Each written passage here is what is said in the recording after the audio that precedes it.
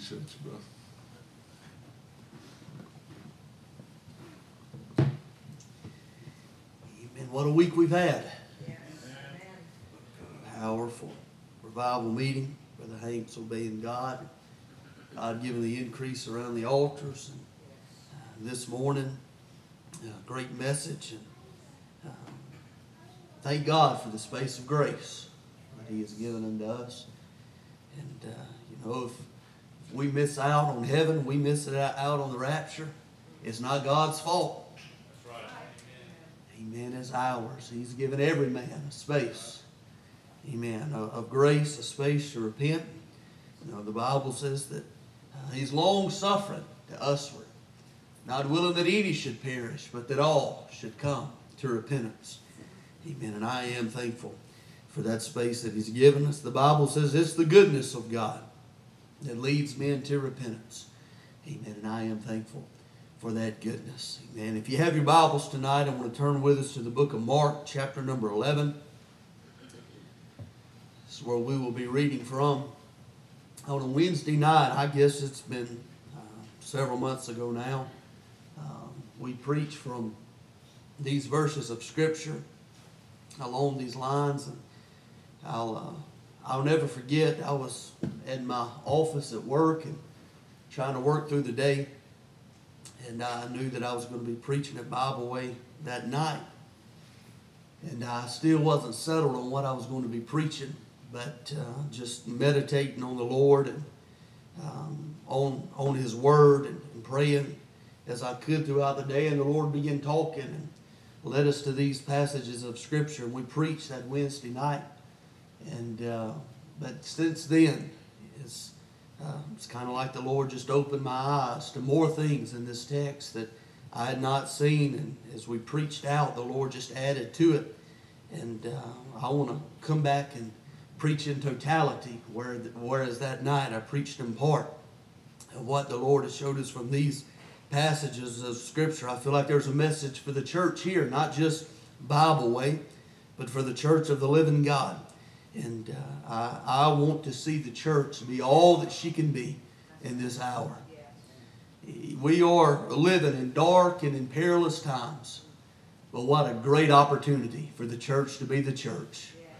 And the light of the Lord Jesus Christ to shine through us. And if we'll do our part in this hour, I believe that He'll do His. And He'll do great and marvelous things through us.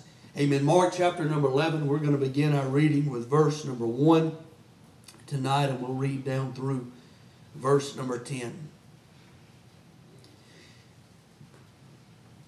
Mark 11, begin our reading with verse number 1. And when they came nigh to Jerusalem, unto Bethphage and Bethany at the Mount of Olives, He sendeth forth 2 of His disciples. And He saith unto them, Go your way into the village over against you. And as soon as ye be entered into it, ye shall find a colt tied, whereon never a man sat. Loose him and bring him. And if any man say unto you, Why do ye this? Say ye that the Lord hath need of him. And straightway He will send him hither. And they went their way and found the colt tied by the door without in a place where 2 ways met. And they loosed him. And certain of them that stood there said unto them, What do ye loosen the colt? And they said unto them, Even as Jesus had commanded, and they let them go. And they brought the colt to Jesus and cast their garments on him, and He sat upon him. And many spread their garments in the way, and others cut down branches off the trees and strewed them in the way. And they went before, and they followed, cried, saying, Hosanna, blessed is He that cometh in the name of the Lord. Blessed be the kingdom of our father David, that cometh in the name of the Lord. Hosanna in the highest. The Bible says in verse number 4, call your attention back to that verse. And they went their way and found the colt tied by the door, without in a place where 2 ways met, and they loosed him. I want to preach, if the Lord will help us on this thought tonight, the colt and the church. The colt and the church. If you will, stretch forth your hands this way and ask God to help us and anoint us tonight. Father, we love you. We are so thankful for the privilege that we have once again to come into your house, to worship, to magnify, to adore your name. Father, we thank you for your Spirit that we've already been made to feel. I'm asking now as the light has fallen for the preaching of the Word of God, Father, that you would anoint us, Lord, with a holy anointing, that you'd take a coal off of the brazen altar. God, put it to our lips tonight and anoint us to do the work and the will of God. Father, I pray that you would anoint the preaching of the Word. You would anoint the hearing of the Word. But God, most of all, as we open up these altars tonight to pray, that you would sanction this as a holy, hallowed moment. And God, you would do a work in our hearts and in our lives that only you can do to conform us to the will, to the nature, to the image of Christ Jesus. Father, do the work now that only you can do. Father, I pray that you would loose us in this hour to do the work in the will of God. And Father, we'll be careful to give you the glory, the honor, and the praise for all that you're going to do. In Jesus' name that we pray it. And the church says amen and amen. As we read this story in our text, as you study out the Gospels, we know that Matthew, Mark, Luke, and John, they were all written with different purposes, with different audiences, with different themes in mind as they were writing the Holy Scripture. But as the Holy Ghost inspired them, they had different meanings. They had different purposes, rather, for writing the words that they wrote. And it's very rare that you will find a story that is mentioned in all four Gospels. I believe that there's only a handful, about 5 or 6 stories that is recorded in all four Gospels. And this is one of those stories. This is a story of the triumphant entry when Jesus was coming into Jerusalem for the very last time. And in this story, the Bible is very clear that the central character is Jesus. Without Jesus, there would have been no triumphant entry. Without Jesus, there would have been no reason for this text for being. There would be no reason for it to be captured in the gospel story. So we know that Jesus was the major character and the major contributor in our text. But there was also a major contribution played by a very insignificant character.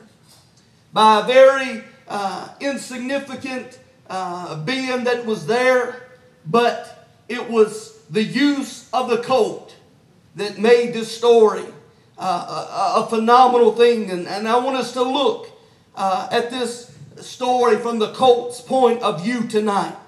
And I want us to look and parallel the purpose of this colt, which was a young donkey, to a type of the church. And as I look at you tonight, I'm not calling you a bunch of donkeys. Let's just establish that fact and get that out of the way right now. Amen. I'm not calling the church a bunch of donkeys. But I do believe that there are some things in this story that this colt did, and some characteristics and traits of the colt that you and I, as the church of the living God, we should have in us an operation in our lives. The first thing that I want us to notice about this colt is it was just a young donkey. It was just a young colt when we read about it in our text. But donkeys have long been referred to as a beast of burden. In biblical days, donkeys were not used very much for riding, as much as you would think. But they were often laden down with loads. They were loaded down with goods and were used to transport things that humans couldn't. And historical evidence goes back that for some 4,000 years, these animals have been transporting goods in and throughout the Middle and the Far East. Many loads that would cause humans to crumble under the sheer weight and the magnitude of the burden could be carried by these animals with relative ease. And so they carry the title, excuse me, as the beast of burdens. As a church, you and I are called to bear one another's burdens. As the church of the living God, we can carry burdens together. that would cause one individual to crumble. To what would be too much for me to carry on my own, and the weight that would be too much for me to bear upon my shoulders alone. I know that I have brothers and sisters in the Lord that I can go to and I can share my heart with them and say that this is too much for me. I need you to join in the yoke with me and help me carry this burden and carry this load unto the Lord. Amen. We as a church, we should bear one another's burdens. This Galatians 6 verse 2 that says, bear ye one another's burdens and so fulfill the law of Christ. James 5 and 16, confess your faults one to another and pray one for another, that you may be healed. For the effectual fervent prayer of a righteous man availeth much. In Ecclesiastes chapter number 4, we read that two are better than one, because they have a good reward for their labor. For if they fall, the one will lift up his fellow. But woe to him that is alone when he falleth, for he hath not another to help him up. Again, if two lie together, and they have heat, but how can one be warm alone? And if one prevail against him, two shall withstand him. And a threefold cord is not quickly broken. Amen. In all of these scriptures, there's a common theme and a common thread that runs through all three of those texts. And that is the fact that the church of the living God is called to bear one another's burdens. Amen. And so fulfilling the law of Christ. We're called to carry the burden of each other in the body of Christ. That's why the church of the living God is so important.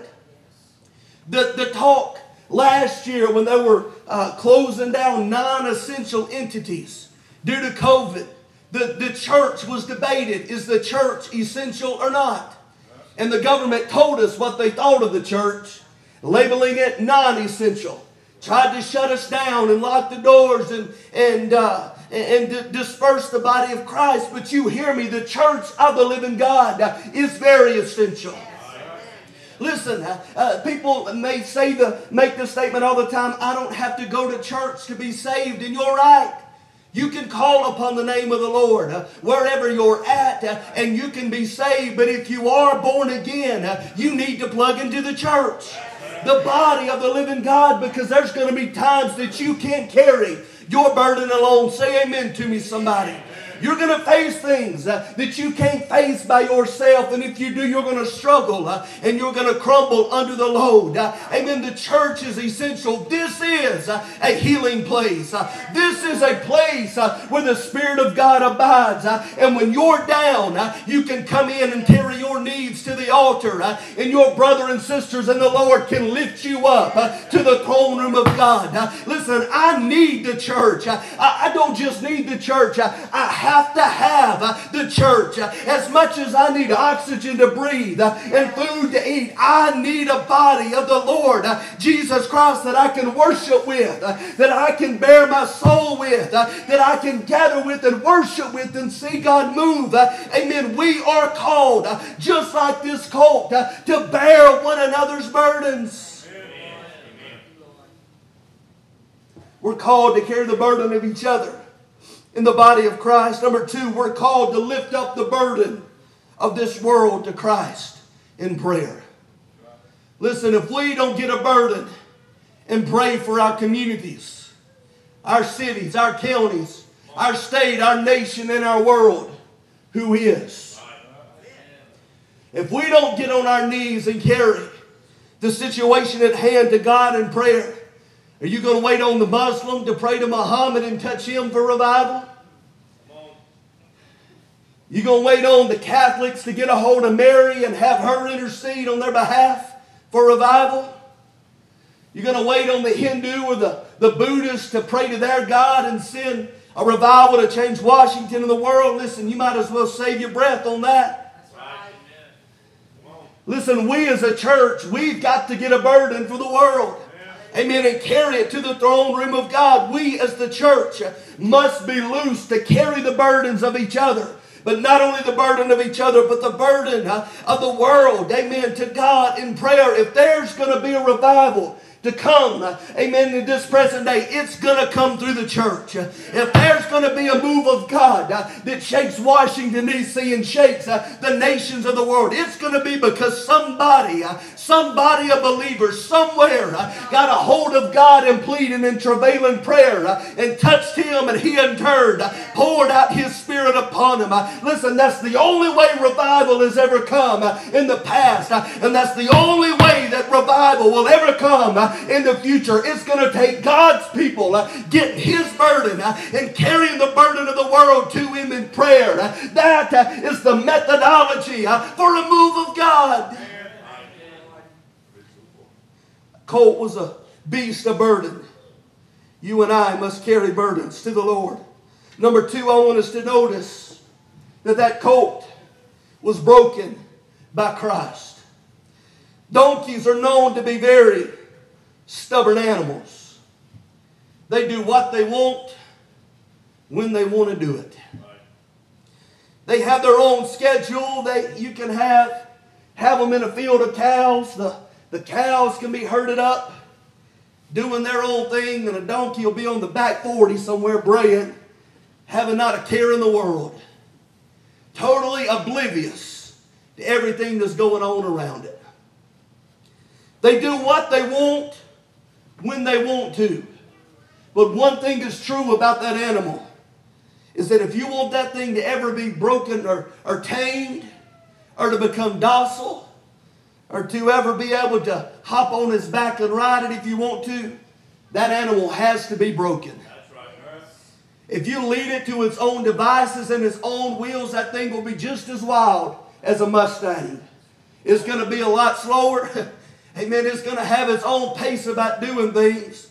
But you try to walk up and try to pet an unbroke mule or donkey, you're liable to be bit, kicked, whatever he wants to do. The nature of that thing has to be changed. The nature of that animal has to be broken. And in our text, when we read of this colt, the Bible is very clear that this animal had never been broken. The Bible tells us that in verse number 2, he said, "Go your way into the village over against you. And as soon as you have entered into it, you shall find the colt tied, whereon never a man hath sat. Loose him and bring him." This colt had never been through the Jerusalem boarding school and gotten broken. He didn't have a saddle on his back and reins in his mouth, bridles in his mouth. No, he was just tied up to a fence post somewhere. At no point had anyone broken this animal, and if you would try to hop on him and ride, the end result probably would not have been good. Yeah. You would have hopped on his back, he would have gone one way, and you would have gone the other. Probably bruised up, banged up with a crushed pride and a crushed wheel. It's happened to me one time before. I was 6 years old, 6, 7, something like that. We were at my cousin's house for a family reunion, and this was a young horse. And they had him in a corral and had him tied up to a fence post.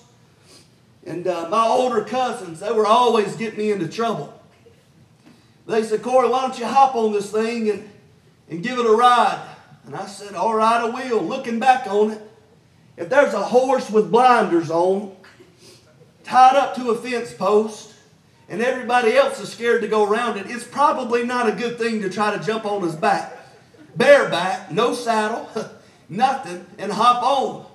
Well, as soon as the daredevil in me jumped over the rails, jumped on his back, they turned loose of the rope, or untied the rope. Here he went bucking. I could do nothing but hang on and grab around to his neck. There wasn't a saddle, there was no reins, there was nothing. I just grabbed a hold of his neck. You know how strong those animals are. I got saved that day. Amen. 6 years old. It didn't last very long, but I got real close to God praying. I was holding on for dear life. He busted out of the corral. Was going through the pasture, and finally when I found a place where I could jump off, that's exactly what I did. At 6 years old, I thought I was tough, but amen, going to be a cowboy, but I was crying for mama real quick like. Amen, hurt, pride crushed. Amen, why? Because you're trying to ride something that's unbroken, that's not been tamed. And this animal was the exact same thing. At no point had he ever been broken. But nevertheless, there was a command from Christ. You go and you find a colt. And when you find him, you bring him to me. There was just one thing there. He had never been broken. His will, his nature had not been tamed. Nothing about this animal was broken. Never had a man ever sat on him. But when they brought him to Christ, the Bible says that was the animal that Jesus rode into Jerusalem. Nobody else could have done that but Jesus. Nobody else would have been able to accomplish that feat, but the Lord. He was immediately able to hop on something that was unbroken, whose will had not been tamed, and he was able to comment instantly and immediately. Can I tell you something tonight, church, that Christ is the only answer for stubborn wild men. Christ is the only one that can take the nature of a dirty, rotten sinner, amen, who's bound for hell itself, amen, change that man, tame his nature, change his nature, and bring about something that's bridled and meek, amen, and lowly. Only Christ can do that. Psychology can't do it. Psychiatry can't do it. Counseling can't do it. Amen. You can try to counsel something out of somebody all day long, and all you're going to have, honey, is a long bill and a high medication tab. Amen. But if you bring him to the altar and you give him to God, God can take that untamed, unbridled, unbroken will and bring about a masterpiece meet for the master's use. Only Christ can do that. Only Christ can break a man. Only Christ can tame a man. That's the power of the gospel. You look at Moses. The Bible says that he was the meekest man in all of the earth. But you rewind his life 40 years before that statement was able to be made about Moses. 40, 60, 80 years. Moses got mad at how the Egyptians were treating the Hebrews. Anger, righteous anger rose up in him, and with his bare hands he killed an Egyptian. We see the power and the strength that Moses had. But when he had his encounter with God, and God changed his nature and his will, Moses was not a weak man, but Moses was a meek man, which means to be tempered and that strength under control. I remember what Brother Eddie told the story one time of the horses of Alexander the Great, those Arabian stallions that were the finest stallions in all of the world. But it was said of those stallions that they were so meek and they were so tame and they were so broken that the generals of those colts, this is a cruel thing to do, but they would actually lead them over to the fire, lead them over to a fire pit, and the horse would stay there while the fire was roasting him from the outside in. And he would never flinch a muscle. And he would never try to buck. Why? Because he had been broken.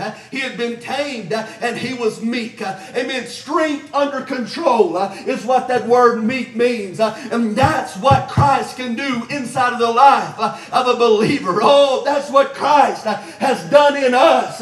Amen. We may have our times where we, like the colt, we tend to go rogue. And we try to do things our own way. That's what the prayer meeting is for. That's what the altar is for. When Christ can take our will, break our will, and change our desires to where we follow wholeheartedly after Him. That animal was broken by Christ. Number 3, it was a bearer of Christ. In this story, the colt had one mission and one purpose. That purpose and mission was to carry Christ from point A to point B. That's all he was there for. He wasn't there to be celebrated. He wasn't there to be decorated. As a matter of fact, without Jesus, that colt never would have been mentioned in Scripture.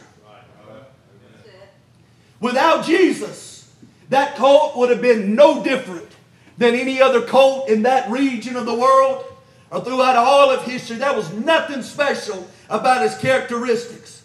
He wasn't there for his looks. He wasn't there for his demeanor. He wasn't there for what he could add to Christ, but he was simply there. Amen. Because Christ had need of him. Can I tell you something, beloved? There's nothing good in any one of us.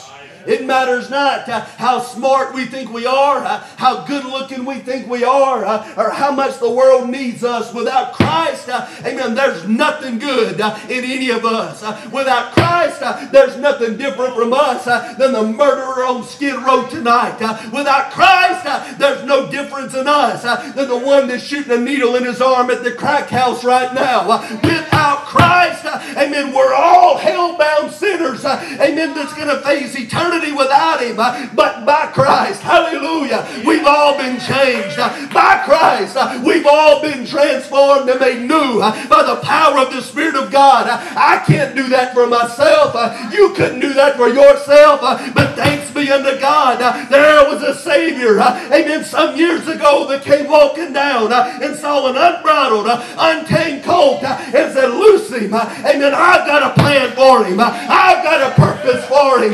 His life is never going to be the same again, but I'm going to use him to carry me throughout the world. Yes, Lord.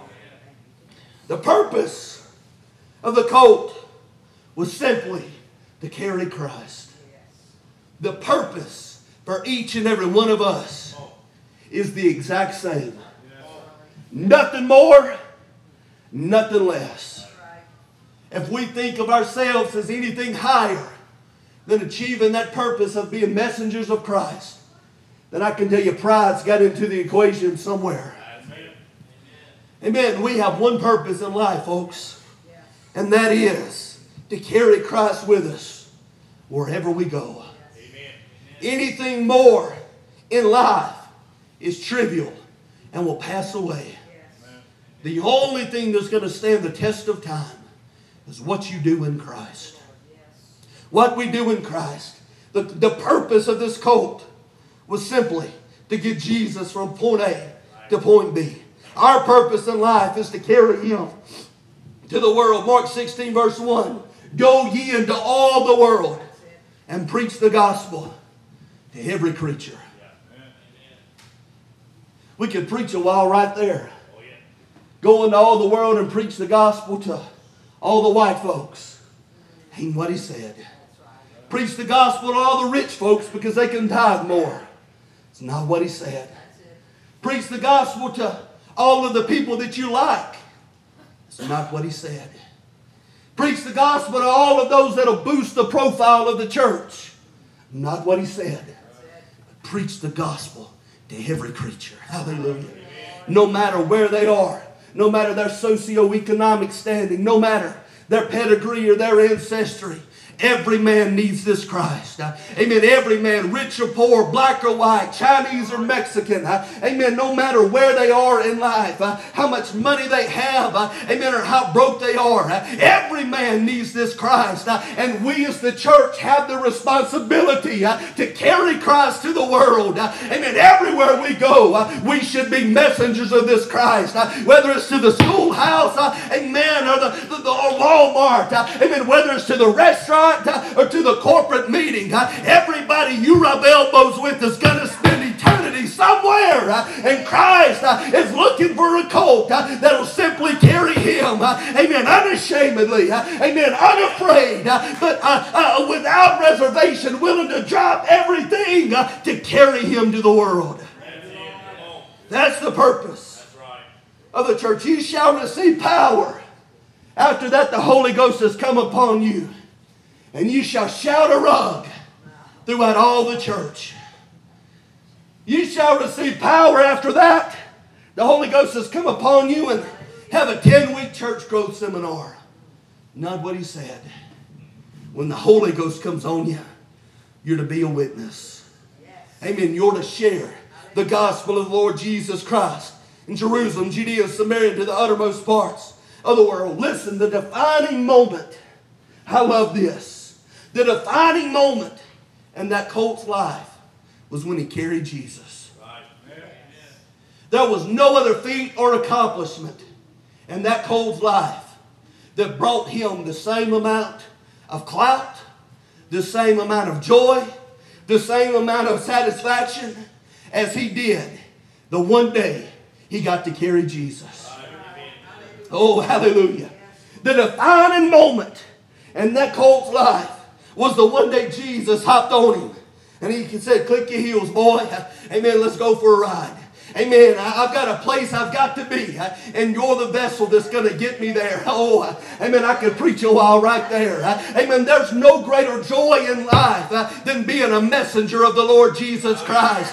Than Him dealing with your heart in prayer and saying, boy, it's time to get to work. I've got a word that I'm going to speak to you. And when you get to the place, open up your mouth and begin to preach the gospel. There's no other accomplishment in life greater than being able to carry Jesus to the world, whether it's in the pulpit and Bible way, whether it's on death row in a prison, or whether it's on the foreign soil in another country. There is nothing greater in life than being the vessel that God chooses to share His Son with the world. Hallelujah. No greater joy in life than to be the one that God says, open up your mouth and preach.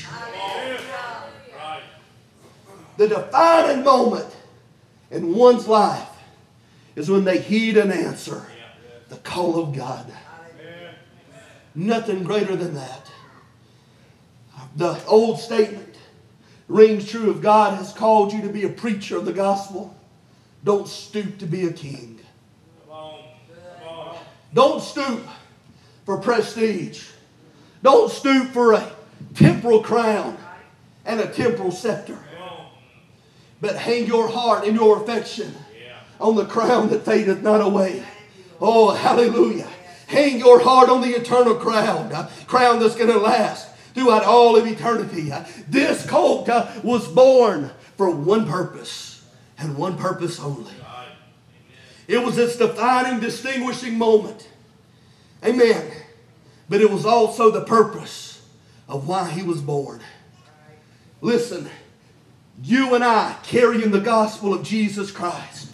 That is the purpose of why we were born. We were born to carry this gospel. We were born to share the gospel with the world. In Jeremiah chapter number 1, then the word of the Lord came unto me, saying, before I formed thee in the belly, I knew thee. Hallelujah. Before you were conceived, amen, God had a plan ordained for your life. Why is it that hell is trying to quench the life out of kids through abortion? Why is it that 70 million people, amen, 70 million lives that we know of since the institutionalization of Roe versus Wade, whose life has been stamped out by the means of abortion? Why is that? Brother Hanks told us it's population control. But number 2 is gospel control. Think that could be 70 million missionaries that's been aborted. That could have been 70 million pastors. That could have been 70 million prayer warriors. That could have been 70 million Sunday school teachers, worship leaders that hell stopped and snuffed out the light of the gospel in them before they could ever be born. God told Jeremiah, son, before you were ever formed in the belly, I knew you. And before thou comest forth out of the womb, I sanctified thee and ordained thee to be a prophet unto the nations. Amen. Before he was ever thought of by his parents, God knew who Jeremiah was, and God knew that he was birthed for a reason and a purpose. Can I tell you, you and I are the Jeremiahs of our day. Before we were formed, God knew about us, and before we were birthed and born, God has called us, amen, maybe not to be a pastor, maybe not to be an evangelist, but he has called us to share the gospel, to go into all the world and to preach the gospel to every creature. That's not optional. That's not debatable. That is the mandate of the church. You and I have been called and thrust out as laborers in the vineyard. Amen. For God to use for this purpose. We were born. No greater joy than realizing our purpose in God. And listen to me, folks. We must not fail in our mandate or in our mission. We must not fail. Amen. We must carry. Many may try to restrict us. Many may try to delegitimize us. Many may mock us. But despite it all, the church must be loosed to share Jesus with the world. Listen, they may lock down churches. Canada, they're still on lockdown, going on, I believe, 18 months. Many not been able to worship, not been able to gather, not been able to hold a corporate prayer meeting in Australia. They can't even leave their house but for a couple of hours a day. But you hear me, the gospel is not on lockdown. They may lock down the building. They may keep them from gathering. But they cannot stop and quench the will of God. Oh, hallelujah. I don't know what the future is going to hold for us. What's happening in Canada may filter its way down. Amen. And they may try to do a lockdown 2.0 on us. Listen, but I am not fearful and I am not afraid because they cannot shut down the gospel. If God be for us, then who can be against us? We're more than conquerors through Christ Jesus. Amen. And if God has called us to share this gospel with the world, amen, there's not a devil-possessed politician birthed from hell big enough to stop the will of Almighty God. The church will go on. The church will triumph. Despite the darkness, we're the only one that has the light of the Lord Jesus Christ, and His will be done in earth as it is in heaven. Gotta hurry. Amen. It was a carrier of the gospel. Number 4, it was a bringer of peace. Amen. Albert Barnes in his commentary said this: in biblical days, horses were very rare. When they weren't available, horses were used for war for the purpose of their speed. So when someone would have look out on the terrain from the city walls and they would see men coming around the city or close to the city with horses, most of the time they were coming for war. They were coming for blood. They were coming for what they could plunder and what they could spoil. But if they were to look out on the city wall and see a group of people with donkeys, then donkeys were known as bringers of peace, because donkeys were used for transporting goods and for trade. And so when Jesus noticed when He was coming through Jerusalem that day, I know that Jesus said that He is, in one passage, that He has not come to bring peace but to bring a sword. But in this particular passage of Scripture, amen, as He was coming through the old city of Jerusalem, He was coming riding upon the colt, the foal of an ass, or the foal of a donkey, which was referred to as the animal of peace. When Christ comes, notice the second time, He's riding a white horse. He's coming to execute judgment on the world. He's coming riding on an animal that's known as an animal of war. But when He come the first time, He came on a donkey. Amen. Come to bring peace to the world. Hallelujah. And can I tell you that not the only real peace in this world is the Lord Jesus Christ. The only real peace that we have in this world, hallelujah, is the Lord Jesus Christ. Isaiah 9 verse 6, for a child is born, for unto us a son is given, the government shall be upon His shoulders. His name shall be called Wonderful Counselor, the Mighty God, Everlasting Father, and the Prince of peace. Not only is Jesus the peace giver, He's the Prince of Peace. Hallelujah. He's the one that rules and governs peace. John 14:27, peace I leave you, my peace I give unto you, not as the world giveth, give I unto you. Let not your heart be troubled, Sister Becky, neither let it be afraid. In the midst of chaos, in the midst of calamity, in the midst of coronavirus, amen, you can have the peace of Almighty God. Amen. You can have the Prince of Peace despite the storm, despite the tribulation. Not only can you have peace, you can have the Prince of Peace. And you can have a peace that the world don't understand. And because the world didn't give it, honey, the world cannot take it away. The only real peace that I have, dear Lord, is in you. These things have I spoken unto you, that you might have peace.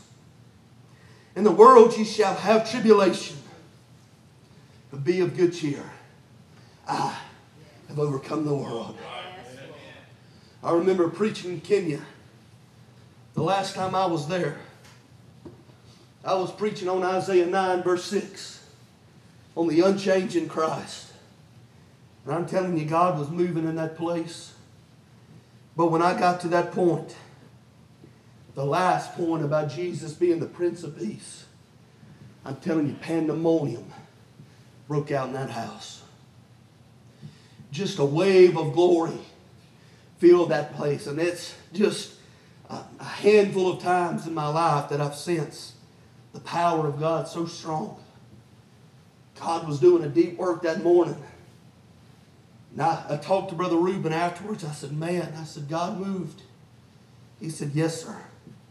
He said, what you didn't know is that we've been fasting and praying as a church for the last 6 months for God to bring peace to our country. Here we have political seasons, and you have bickering back and forth on Facebook. In Kenya, around political seasons, they have civil wars. Bullets fly. Bombs fly. 4 years before that, I was in Kenya preaching a pastor's conference. Al-Shabaab blew up a bus station about 8 blocks from my hotel. I was there by myself. You're talking about a scared white man. I was scared.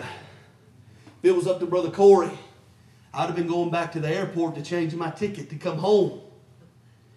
Man, I don't like bombs going off around me. I'm over there by myself. You might be more spiritual than I am. Amen. I'm like Brother Tolbert. He said he was in the Philippines preaching. And he said all of a sudden he heard gunfire in the distance. Tap, tap, tap, tap, tap. He said it started getting closer and closer. And he said he made the decision very quickly. He said if he was to die from gunshot wounds, it was going to be blunt force trauma to the elbows and back, because he's running, getting out of there. Amen. I tend to agree with a good doctor. Man. But that's how volatile it gets over there. But that morning, we preached on Jesus being the Prince of Peace. And I'm telling you, the peace of Almighty God settled down into that house. Amen. God began to move. God began to bless His people. People began to break and to weep and cry. People begin to shout and dance and run and jump and holler. Amen. Pandemonium broke out in the house. And I can tell you, folks, the answer for Kenya in the middle of a volatile political situation is the same answer for the United States of America in the chaos that we experience in our government, in our society today. Jesus Christ is the Prince of Peace. Amen. And if you want peace, honey, you need to look to Jesus. He's the only author of peace. He is the originator of peace. Every other accord that tries to bring about peace, amen, is a fabricator and an attempted duplicator. But you want peace, cry out to the Lord. Cry out to Jesus. He is the everlasting Father. He is the mighty God. And He is the Prince of eternal peace. Amen. Closing with the last, blinded to his surroundings. That colt, as he was going through the city, donkeys are Colts are very easily agitated. They're territorial. Somebody invades its space, they're liable to get bit, liable to get kicked. They can become very aggressive with just the smallest action.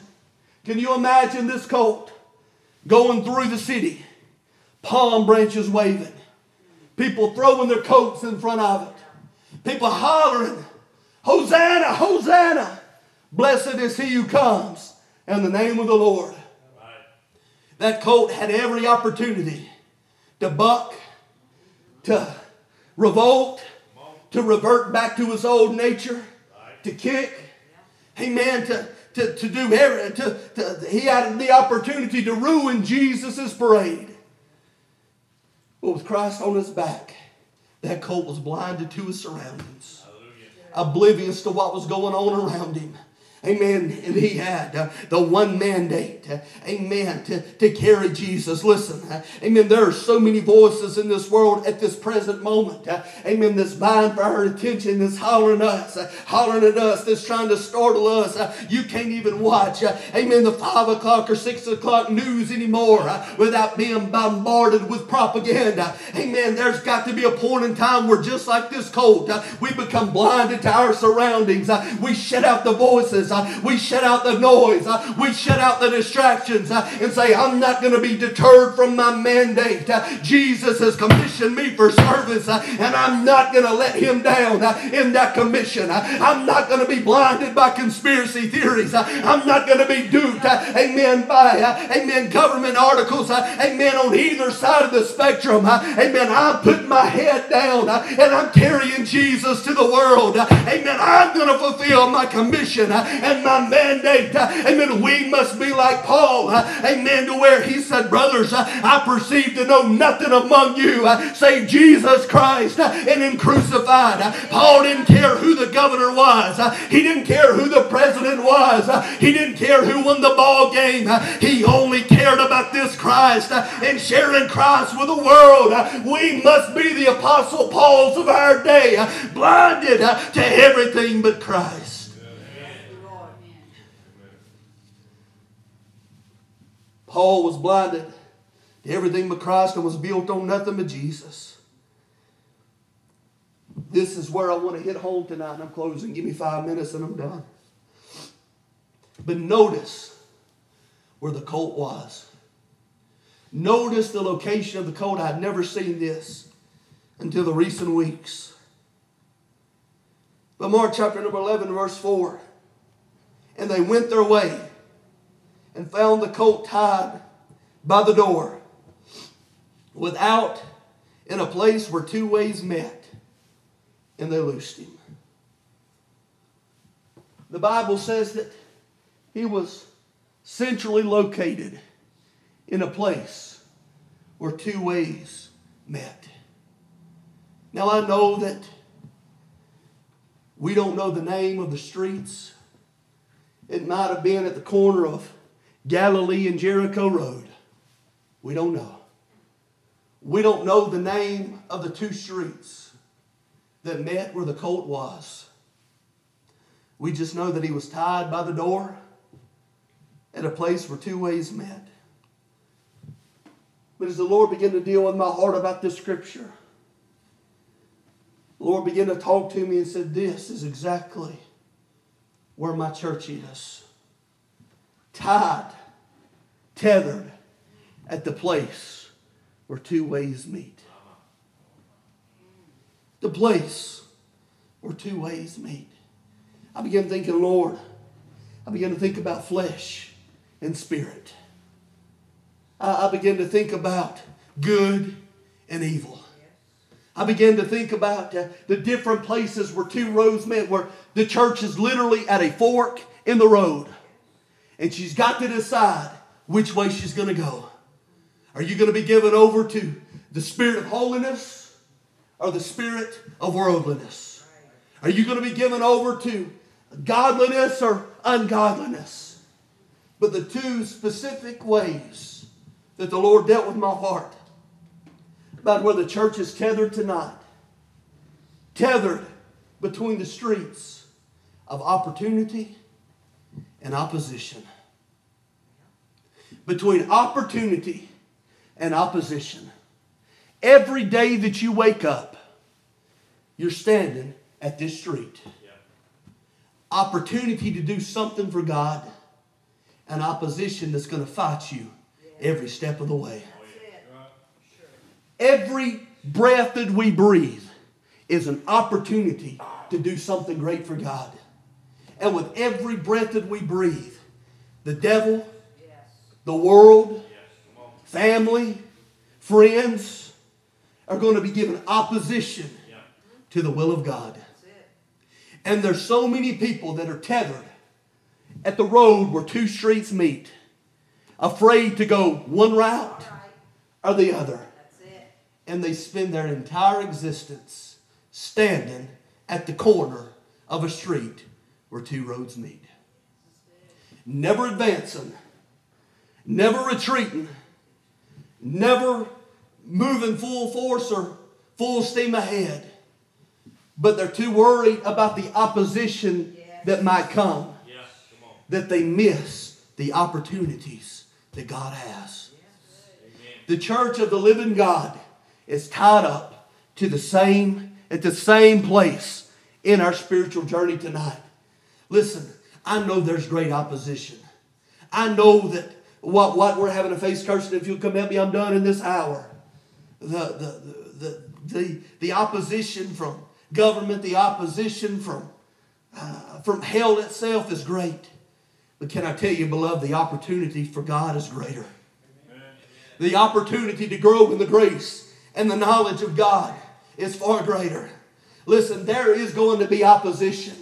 In this world, you shall have tribulation. In this world, you're going to be persecuted. In this world, you're going to be ridiculed. In this world, you're going to be mocked. Amen. But God's saying, get your eyes off of the opposition and look at the opportunity. Get your eyes off of the opposing voices and follow wholeheartedly after my voice. Get your eyes, amen, Peter, off of the waves that's crashing and look at the opportunity that I'm giving you, boy, to walk on water. Oh, hallelujah. Listen, there's waves of opposition that's surrounding us on every side. Amen. But if we've got Jesus in the boat with us, if we've got Jesus beside us, we can walk on the waves of opposition to meet the opportunity that Christ has for us. Yes, there's opposition, but yes, there's the opportunity for revival. Yes, there's opportunity for your children to be born again and saved. Yes, there's opportunity for your neighbors and your family to be delivered and set free. Yes, there's an opportunity for your marriage to be put back together stronger than it ever was before. Don't, amen, go down the street, amen, resisting opposition, and don't live your life tied up and tethered up, scared to make a move, but embrace the opportunity of the hour. Yes, amen. Standing outside the door, tied where two streets meet. And Jesus looked at him and said, loose him, and bring him to me. Listen, it's time for the church to be loosed. Oh, hallelujah. The church across America and the world has cowered it down long enough and allowed itself to be tied and tethered. But Jesus is saying, loose it tonight.